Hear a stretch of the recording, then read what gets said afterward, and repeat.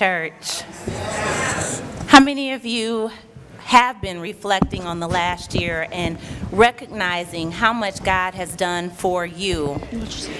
If we think about what He's done, there's nothing else we can do but praise Him. Amen. I was so happy when I saw the 3 children up today. Every time people get baptized, I just get full, and I get so happy for them because I know that they're walking into what God has ordained for their lives, and I'm so excited about that. And the Bible does say, "Suffer the little children to come unto me, and forbid them not, for such is the kingdom of heaven." Jesus tells us to come just as we are. He doesn't want us to try to fix anything, to put any Band-Aids on anything, to try to act right, to try to think right, to try to do these things right. He just says, come.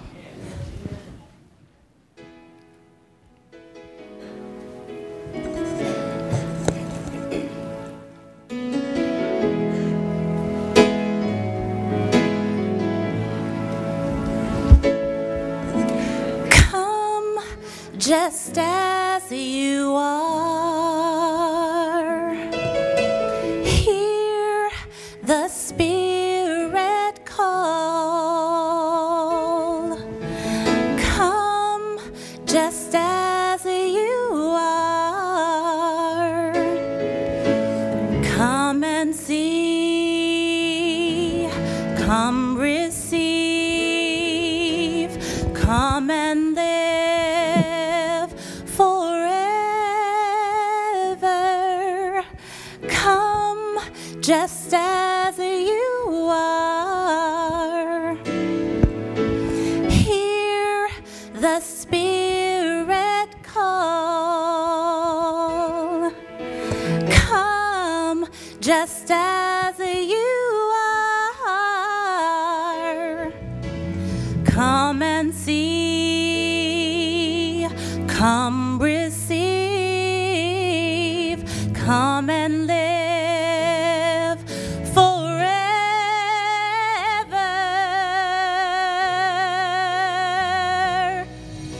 Life everlasting, strength for today. Taste the living water and never thirst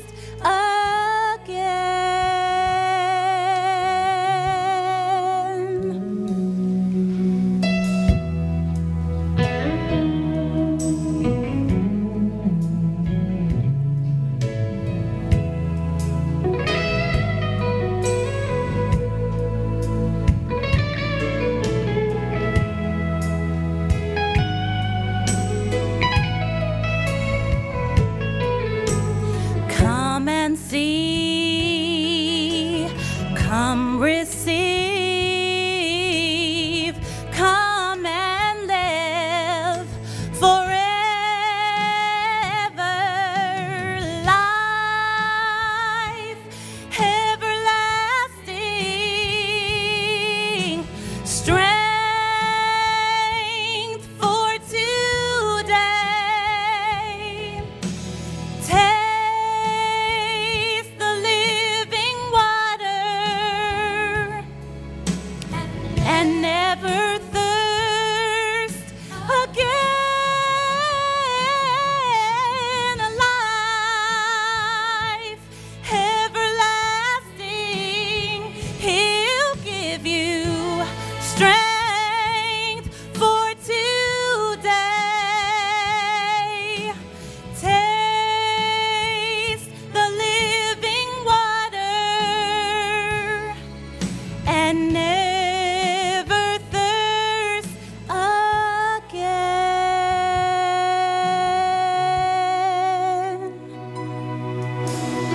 Come just as you are. Don't you hear the Spirit call? Come just as you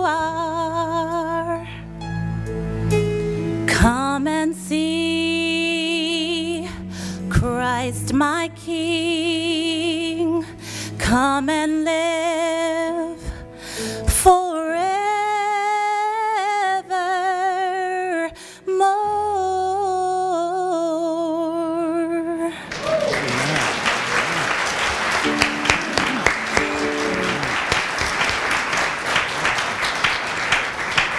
Transition into the radio phase of our program, we take this opportunity to welcome our KKVV listeners.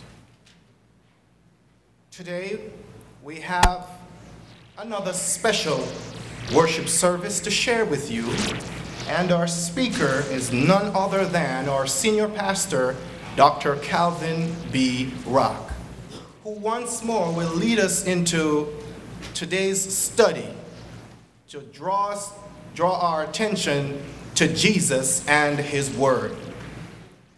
Before our speaker, Dr. Calvin B. Rock, comes to us, we will have another rendition, Song of Meditation, by Sister Christina Sanford.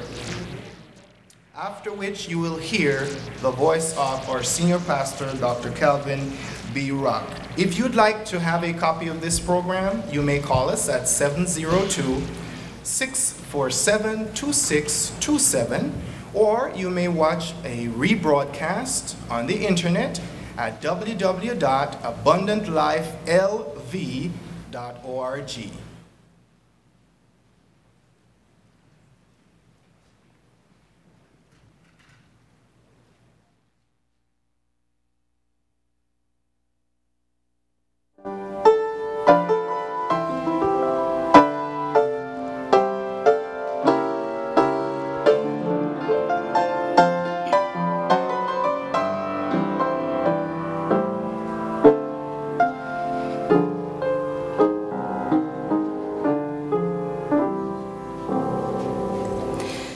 Great is thy faithfulness, O God, my Father. There is no shadow of turning with thee. Thou changest not, thy compassions, they fail not. As thou hast been, thou forever will be. Great is thy faithfulness. Great is thy faithfulness. Morning by morning, new mercies I see. All I have needed, thy hand hath provided. Great is thy faithfulness, Lord, unto me. Summer and winter, springtime and harvest, sun, moon, and stars in their courses above, join with all nature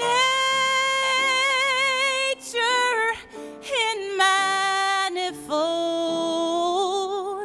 witness to thy great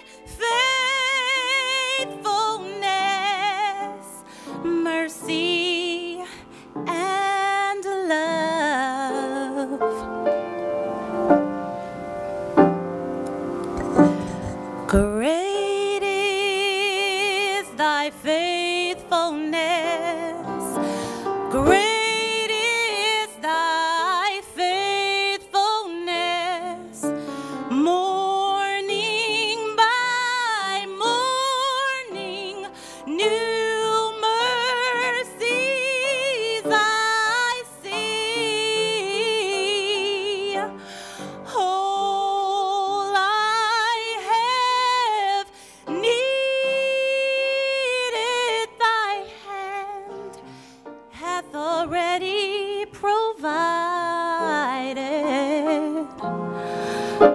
Great is thy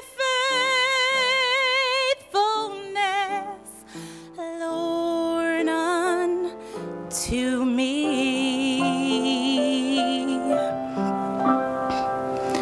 There's pardon for sin and a peace that endureth. Thy own dear presence to cheer and to guide. There's strength for today and bright hope for tomorrow.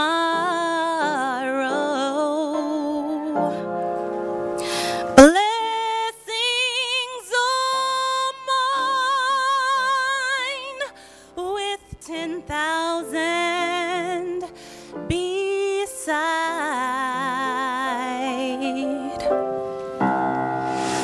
Great is thy faithfulness.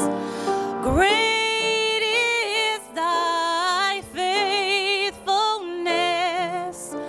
Morning by morning, new mercies I see.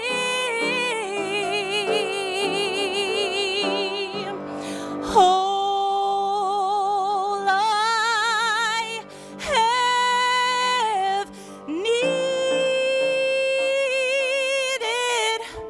thy hand hath provided.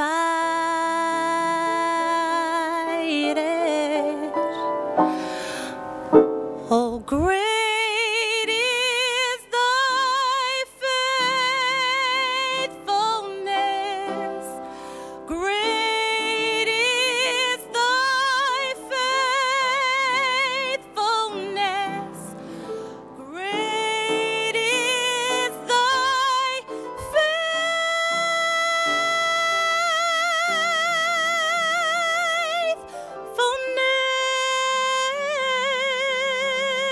faithfulness. Oh Lord, unto me.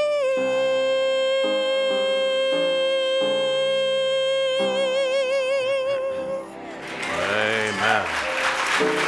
Amen.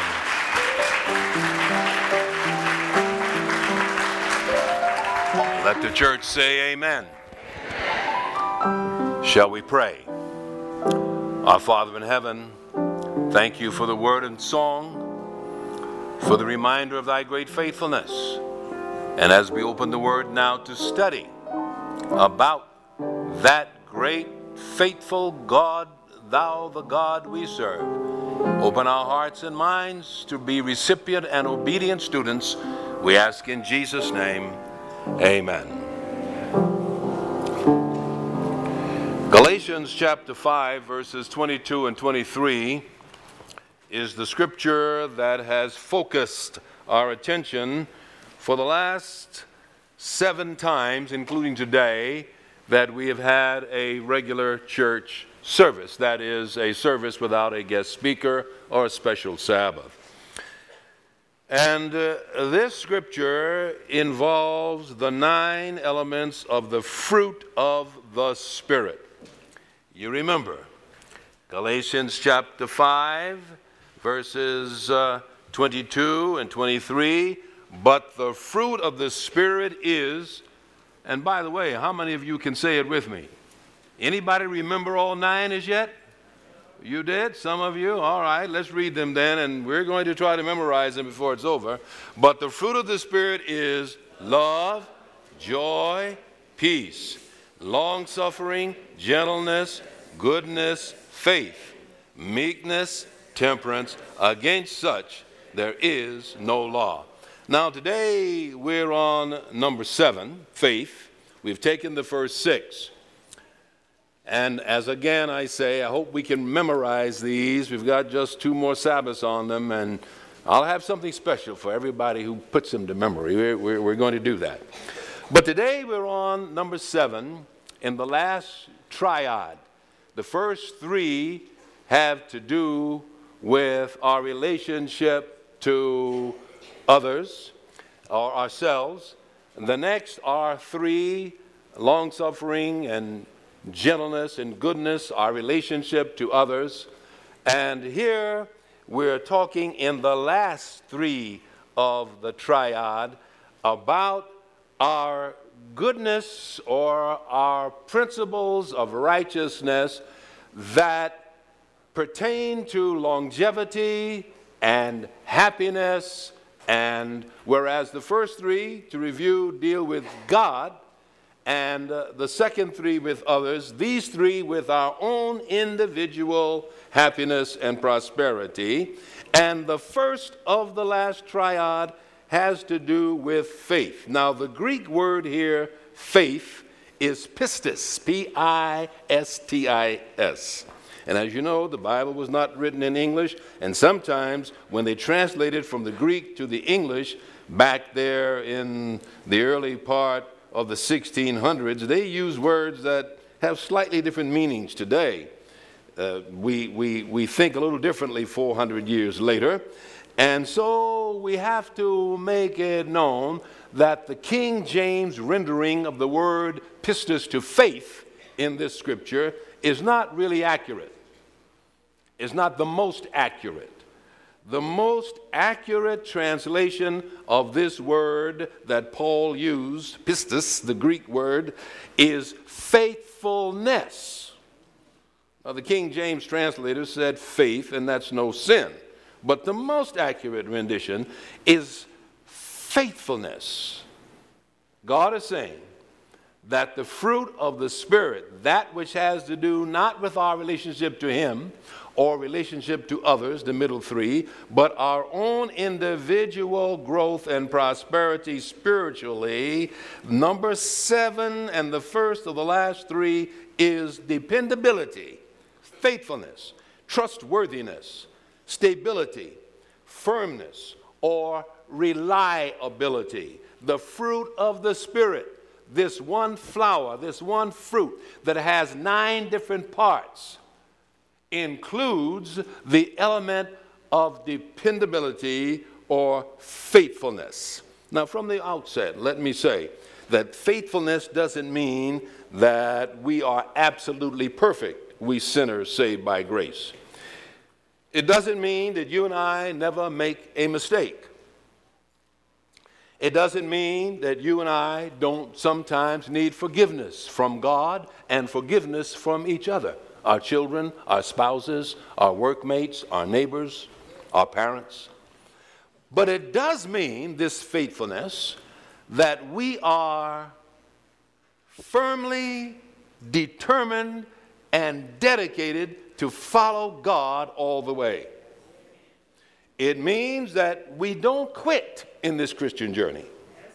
It means that we may fall or stumble, but by God's grace, we're going to get up and fight again.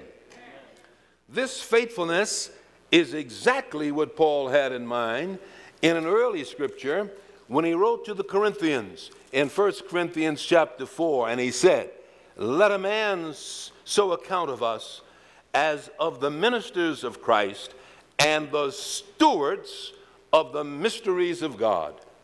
Moreover, it is required in stewards that a man or a woman be found faithful." This faithfulness of stewardship is what Jesus had in mind in the book of Luke, chapter 16, in verses 1 and 2, where he said to his disciples, there was a rich man which had a steward, and the same was accused unto him that he had wasted his goods. And he called him and said unto him, how is it that I hear this of thee? Give an account of your stewardship, for thou mayest be no longer steward. Fortunately, this steward confessed and repented, so that the master said to him finally in verse 9, and I say to you, make to yourselves friends of mammon and of unrighteousness, that when ye fail, they may receive you into everlasting habitations. He that is faithful in that which is least is faithful also in what? In much. He that is unjust in the least is also unjust also in much. Now, if we were to think of the modern counterpart for stewards in biblical use, they would be overseers or managers. In our economy today, 2,000 years later, we don't talk much about stewards unless we're on a cruise somewhere and they have stewards and so forth. But around town in Vegas, we don't think much about stewards except in some rare occasions. But if we were to try to quantify or parallel in our day, a steward would be a manager, a person who runs the shop, the manager of the housing unit or the used car lot or the bank down the corner or Vons or Albertsons or Smiths or Foods for Less, or if you like, I like to do it, the 99-cent store.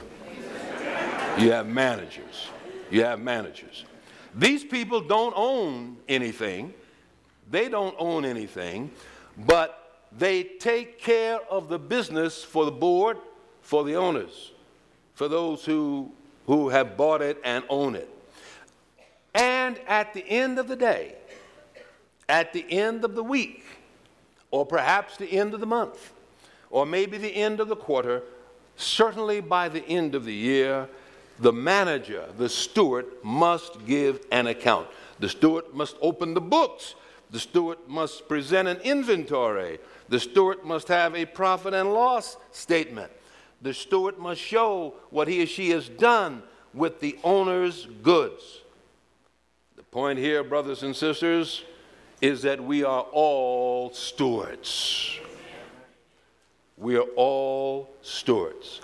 God has given each of us talents, abilities of time and opportunity, and we must all at the end of life, at the end of the day, in the great judgment, give an account unto God as to what he has done or what we have done with what he has given, and he demands that we will be faithful.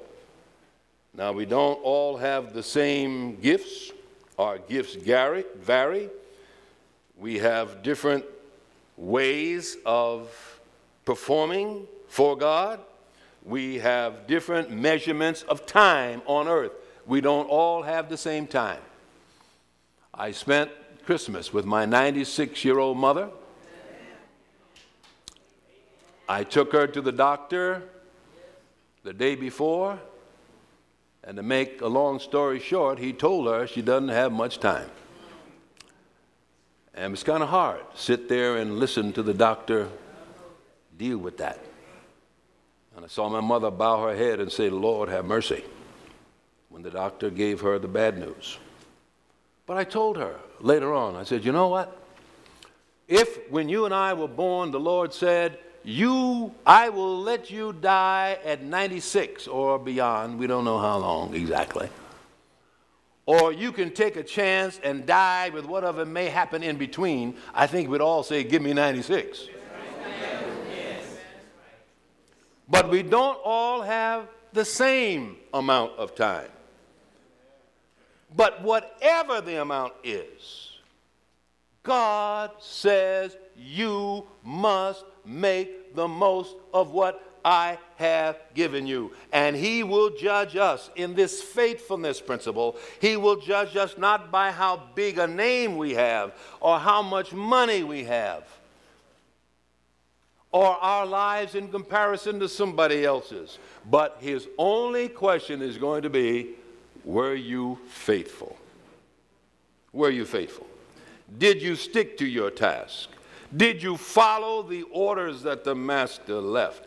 Did you cultivate your gifts to the highest possibility? Or did you waste your talent and your time and the great beckoning of service to others, for others that God has provided? Were you faithful? And when Paul says the fruit of the Spirit is love, joy, peace, long-suffering, gentleness, goodness, faith, he's saying that number 7, God demands that we be faithful.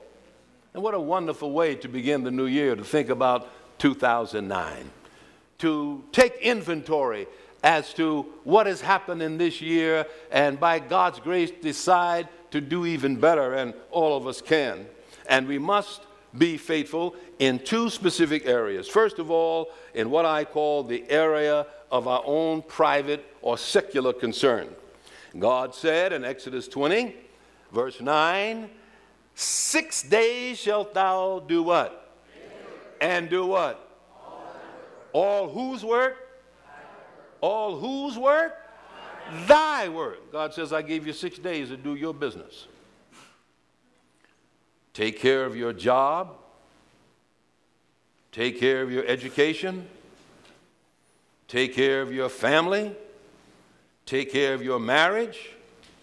Take care of your body, your business. God says, I'm giving you 6 days to do your work, your work. Now, God's involved, but he says, that's on your watch. It's your time. I'm giving you that. 6 days shalt thou labor and do all thy work. And then he comes right back in Ecclesiastes 9, verse 10, and says, whatsoever thy hands find to do, do it like you want to. Is that what it says?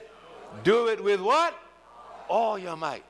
I'm giving it to you, God says. Now you must do it with all your might. That means we have to be faithful in our secular pursuits. On the job, we have to be faithful. We punch the clock faithfully. Not like the man that went to work at 12, took an hour off for lunch, and quit at 1.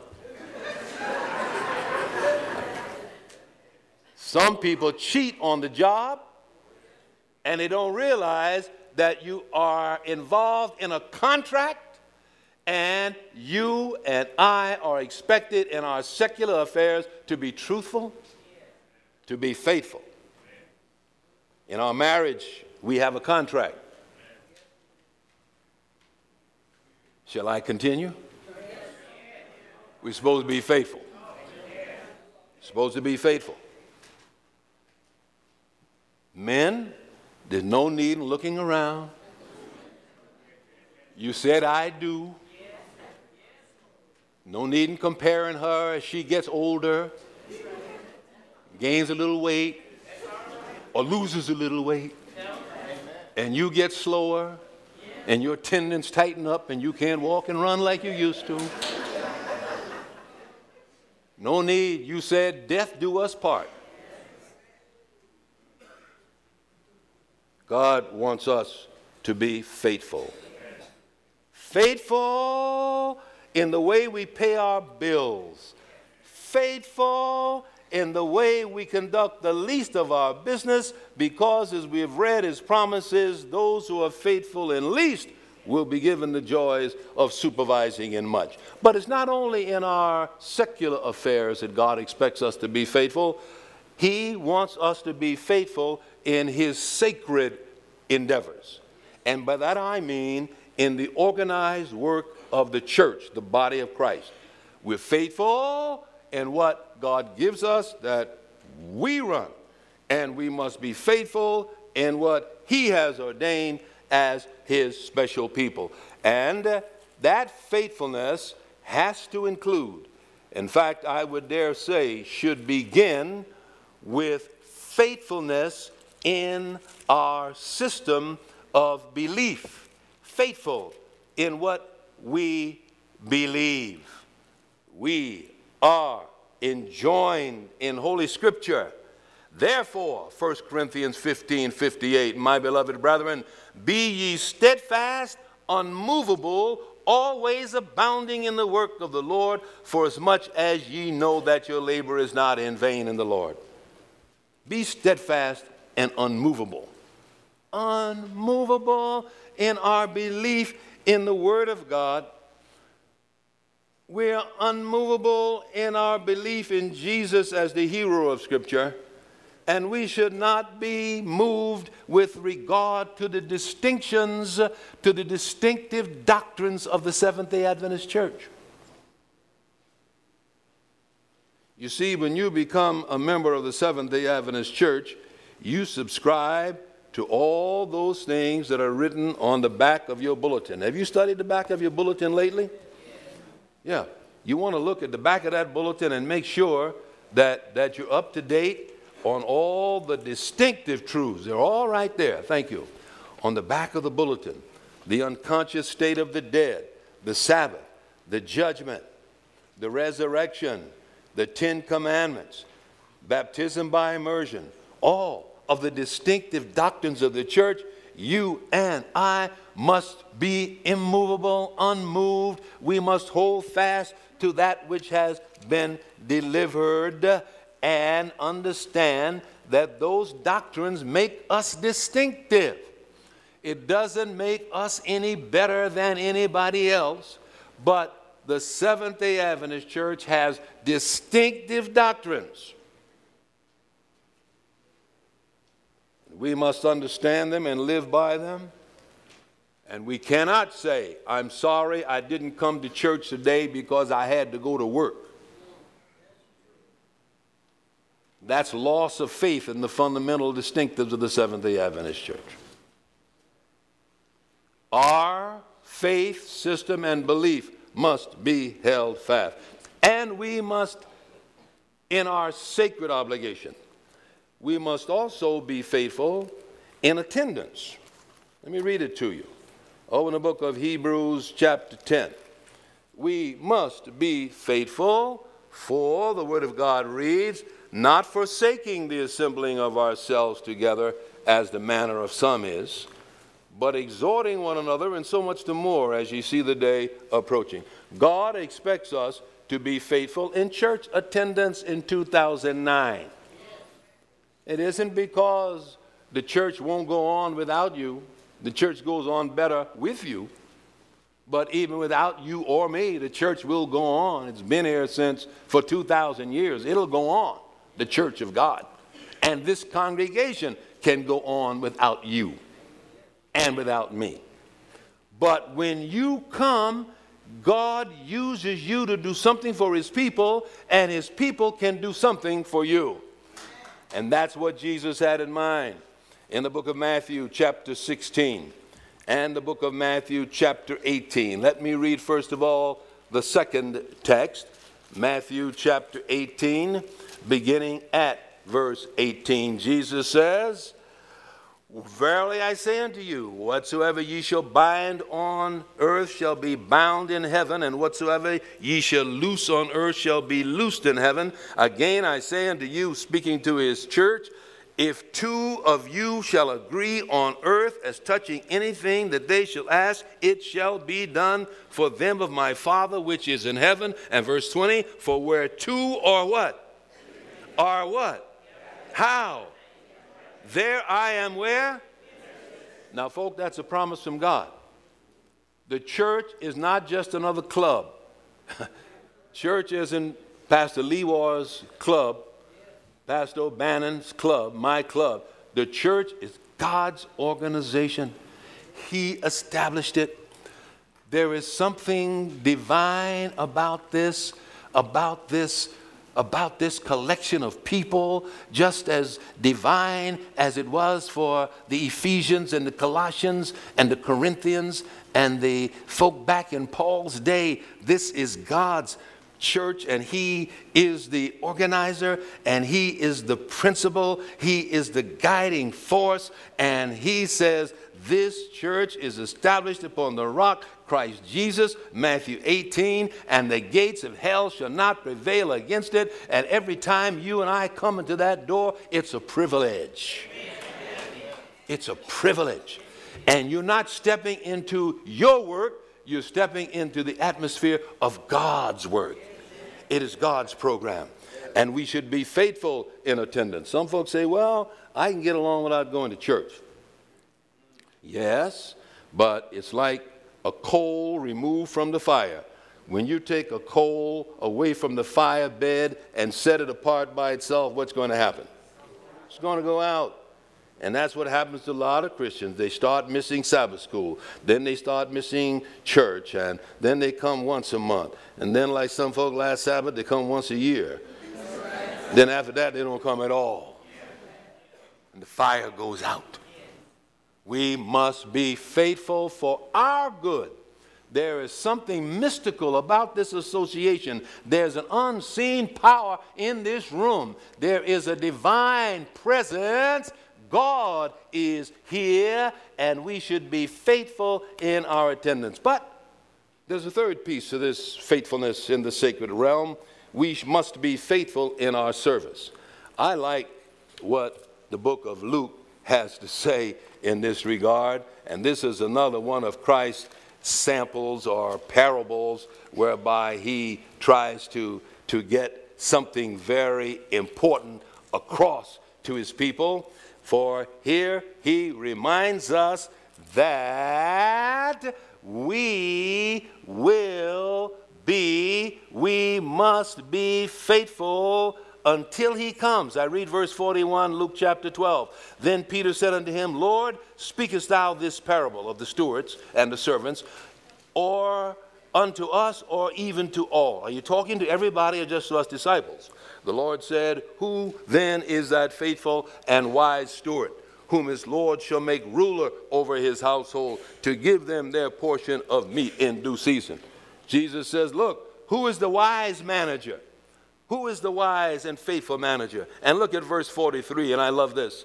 Blessed is that servant whom his Lord, when he cometh, shall find what? Shall find so doing. God says, blessed is the servant who, when I come, will find doing, not stewing, not running,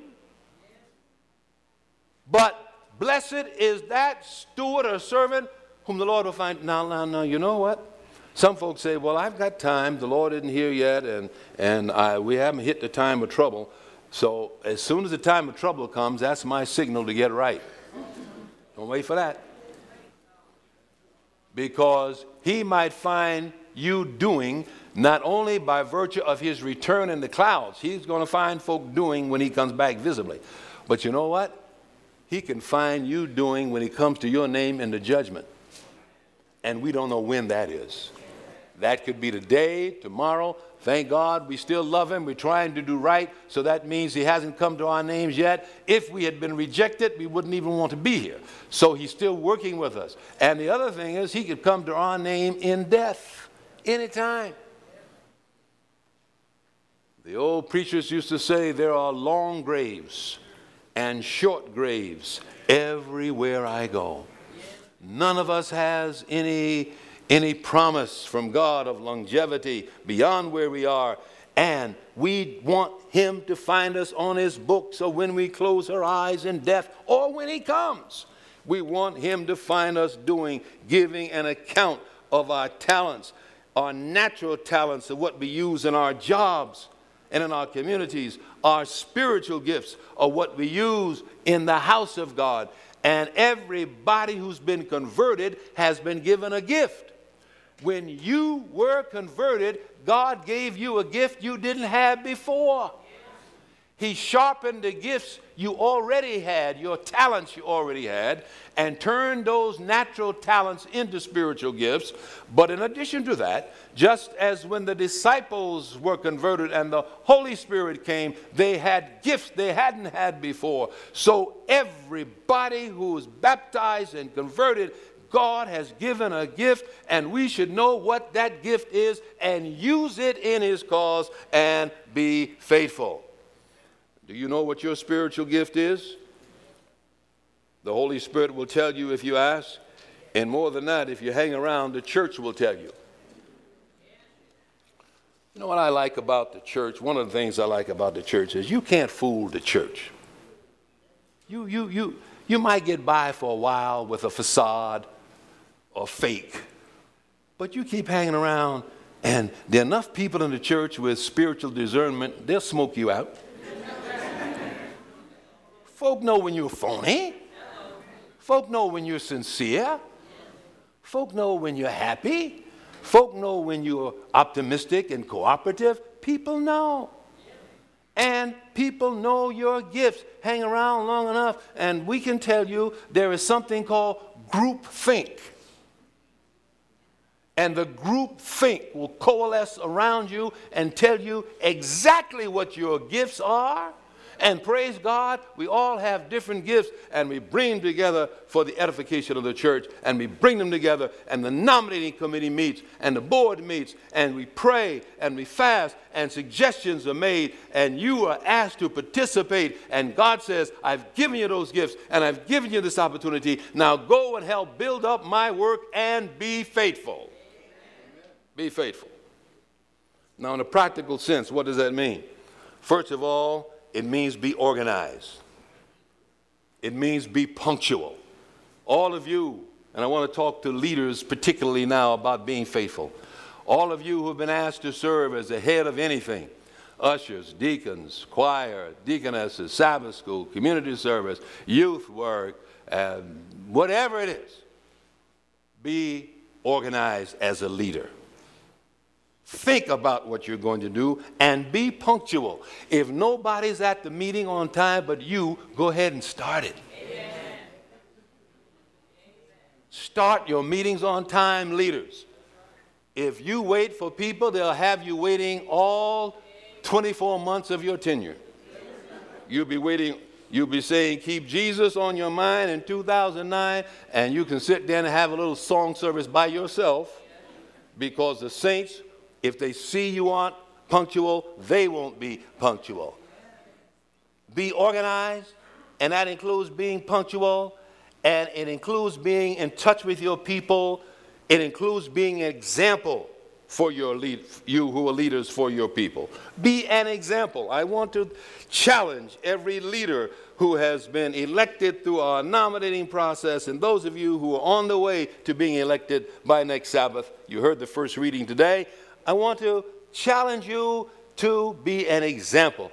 Be an example in optimism. Be cheerful and joyful. The fruit of the Spirit is love and joy. And if you're not optimistic, your people will not be. Be an example in dress. Be an example in your dress. I don't like to get into some of this because it's not the easiest thing to talk about. But be an example. What you have on today is not a uniform you wear on Sabbath and you go on Monday and put something else on. You all know what I'm talking about? Be an example. We shouldn't run into you down in the store somewhere and you look like, we say, well, who is that? You know? Be an example. Brethren, be an example in your conduct. We had a family series this summer in May and June and July, and some of the single women were telling me that some of the brothers get out of place. I said, I don't believe it. They looked at me over their glasses and said, you better believe it. But, it's hard for me to believe that we have men in the church, married men, who get out of place. Be an example. Hold on to yourself. Control yourself. Love your own wife like you should, and you won't have time to look at somebody else. All right? And sisters, be an example. I don't like to talk about it, but when you come to church, how can I say this delicately?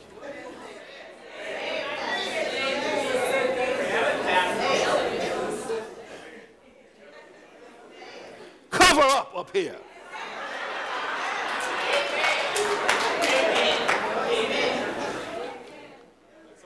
Huh? Don't be peeking down you. You cover up.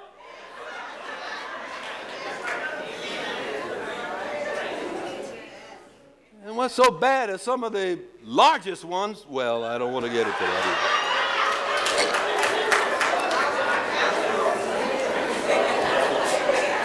either. Be an example. This is a Christian body. And you ought to dress like Christian women. And please stop putting on these tight clothes and coming all the way down front. If you're going to put them on, sit in the back.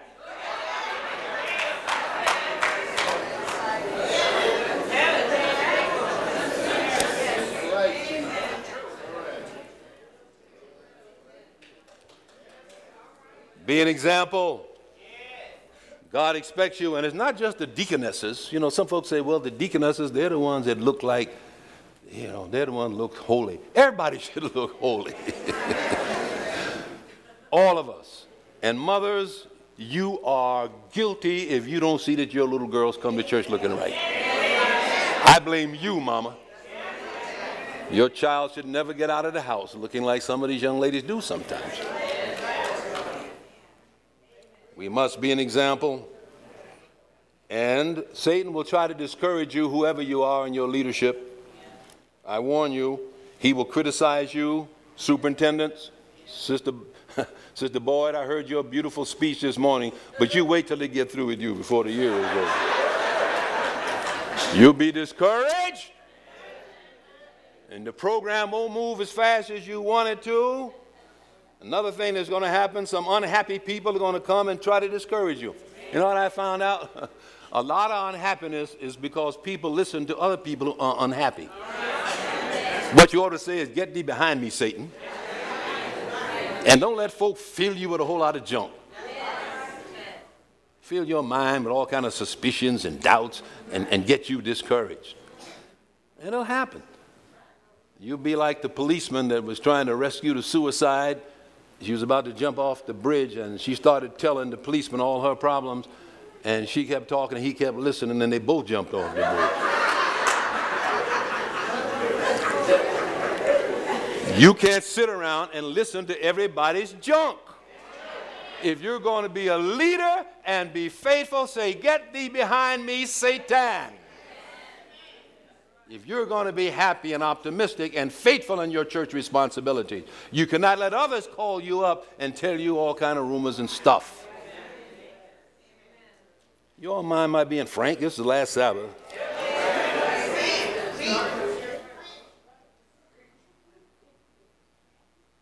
As you take on your job, I want to inform you that the only way to be in there and to have staying power is to stay focused on your mission. Remember Nehemiah? Oh, I wish I had time. I don't have time. But Nehemiah was working on those walls. Go home and read it, Nehemiah 6 and Nehemiah 4. And Nehemiah was back there trying to build the walls for God's people. They had been prisoners, and now they're back home in Jerusalem trying to build the walls. And Sanballat and his buddies were trying to get Nehemiah to stop. And Nehemiah said, I'm doing a good work, and I what? Can't come down. Thank you. And the walls were finished because the people had a mind to work. Let's not let the devil get in amongst us. We have a mission to the world, a mission to Las Vegas, and a mission to this church, to each other, and most of all, a mission to the young people and children of this church. Amen. That's the main mission we have as a Christian education that we need to provide. And in addition to that, taking care of our children and seeing to it that they don't grow up to get to be high school and above and leave the church like so many hundreds of dozens have, and we don't see them anymore. Or we only see them on Christmas. we have a job. That's our mission. Let's not let the devil get us off track. Let's stick with our mission. What do you say, brothers and sisters? The Bible gives us many examples of people just like us who were sinners saved by grace that the devil tried to discourage, but he couldn't. And I'd like to be like one of them, or all of them. As far as that's concerned, the Bible gives us the example of Moses. It says he was faithful. He was a leader, and he had a lot of guff to go through, and he at times got discouraged, but he was faithful. And there is Abraham, who is called faithful, and we are children of the father of the Timothy was faithful, and Onesimus the slave, and Philemon was faithful, and Paul wrote to the Ephesians and the Corinthians and the Colossians. He said, you all are faithful. Doesn't mean they were perfect, but in addition to these human beings, the whole heavenly host is faithful. The angels are faithful. Psalm 103:20 said they follow and obey faithfully the will of God. The Holy Ghost is faithful. He makes our prayers takes our prayers to the throne of God, and he takes them with groanings that cannot be uttered. The Holy Ghost is faithful in wooing and instructing and leading and preserving us. And God the Father is faithful. He's so faithful that he sent his only begotten Son, that whosoever believeth in him should not perish, but have what, everybody? Everlasting life. And he is faithful and just, 1 John 1:9, to forgive us our sins. And we can get up when we make mistakes and move on again. Somebody said to Mr. Moody, the great preacher, I don't want to join your church. And Moody said, why? To the young man. And the young man told the great evangelist, I don't want to join your church because I'm looking for a perfect church. And Mr. Moody said, when you find it, don't you join it, because it won't be perfect anymore.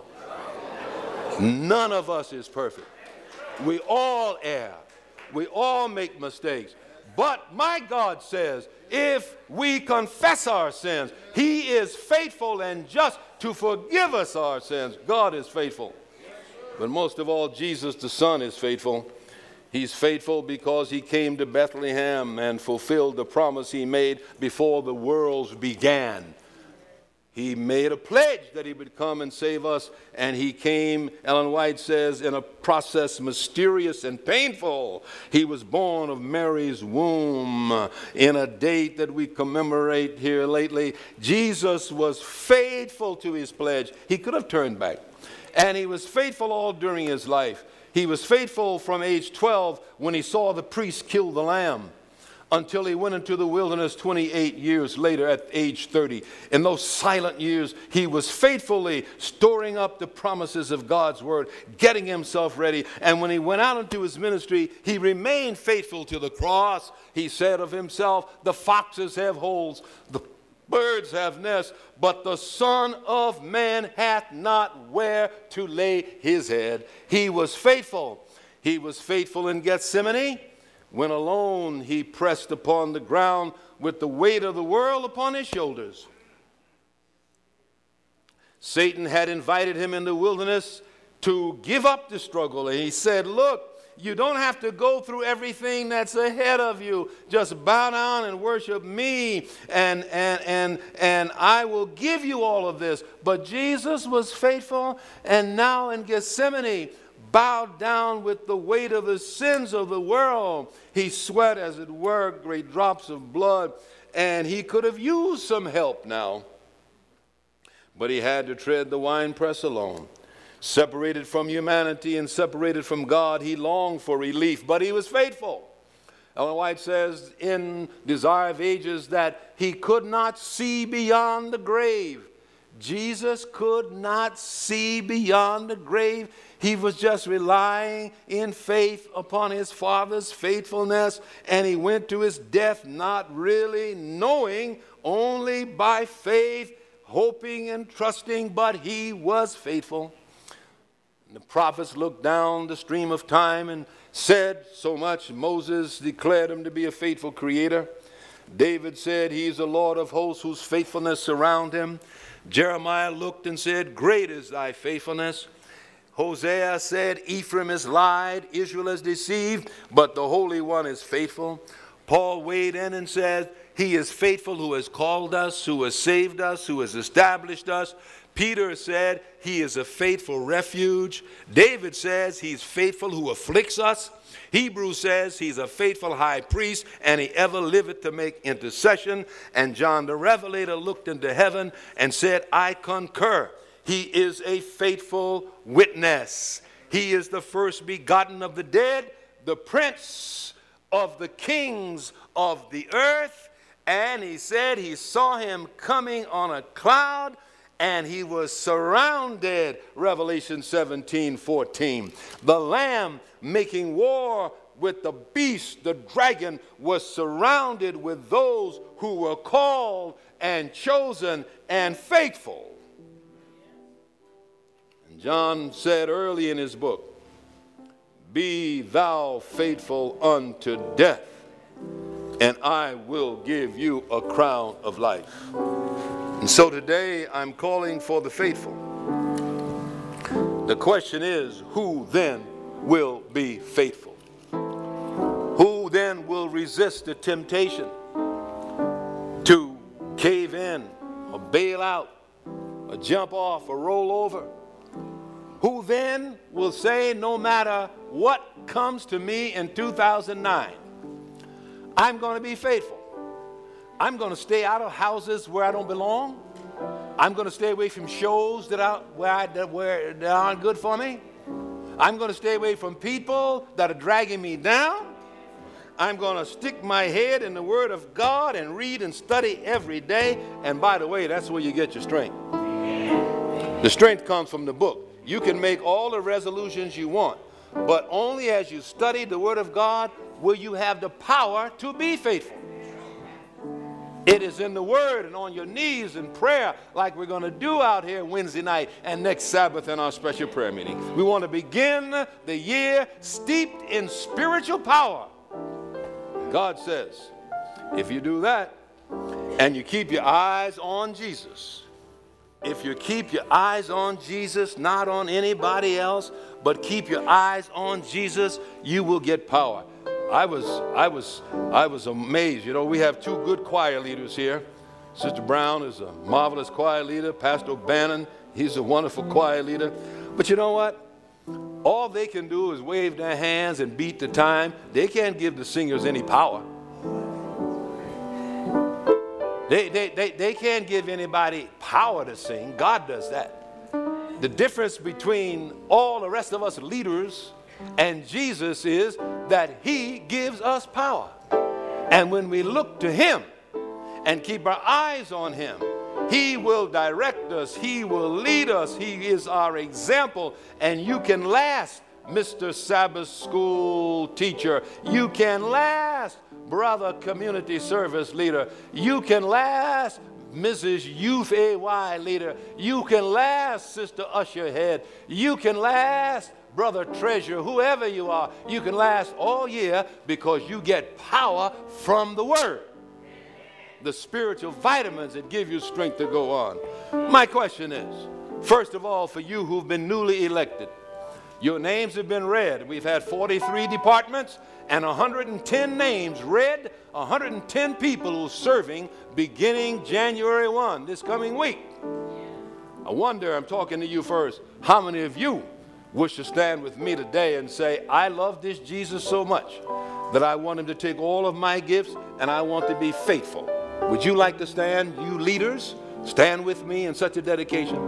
In fact, I want to do more than that. Come on up front here and come near closer. Would you come a little closer? All of you, Sabbath school secretaries, ushers, choir members, whoever you are, if you're a part of the church leadership, let us pray for you today and let us dedicate ourselves to faithfulness in the months ahead. Let us dedicate ourselves to keeping our eyes on Jesus and not on human beings, not on being discouraged. People may not cooperate like we think they should. The program may not move as fast as we want it, but you're going to be faithful.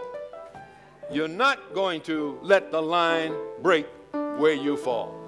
Would you come and join us? If you're an elected leader I invite you now to the pulpit as we pray. But before we do that, you may not be an elected leader, but you're a member. Or maybe you're not even a member of Abundant Life, but you're a Christian and you want to be faithful. Would you like to stand where you are, young and old, whoever you are, and say, yes, that's my desire. I want to be faithful till he shall come a call. Father in heaven, we your people stand in your presence, admitting that we are insufficient for the task ahead. Please, Lord, direct our thoughts to Jesus. Keep our eyes trained on the cross and help us all to be faithful. In Jesus' name and for his sake, let all the people say, amen. Now sing with me as you go home. I am on the battle. We are dismissed. We are dismissed. Let us leave reminding ourselves that we're going to be faithful. And let's make this our pledge.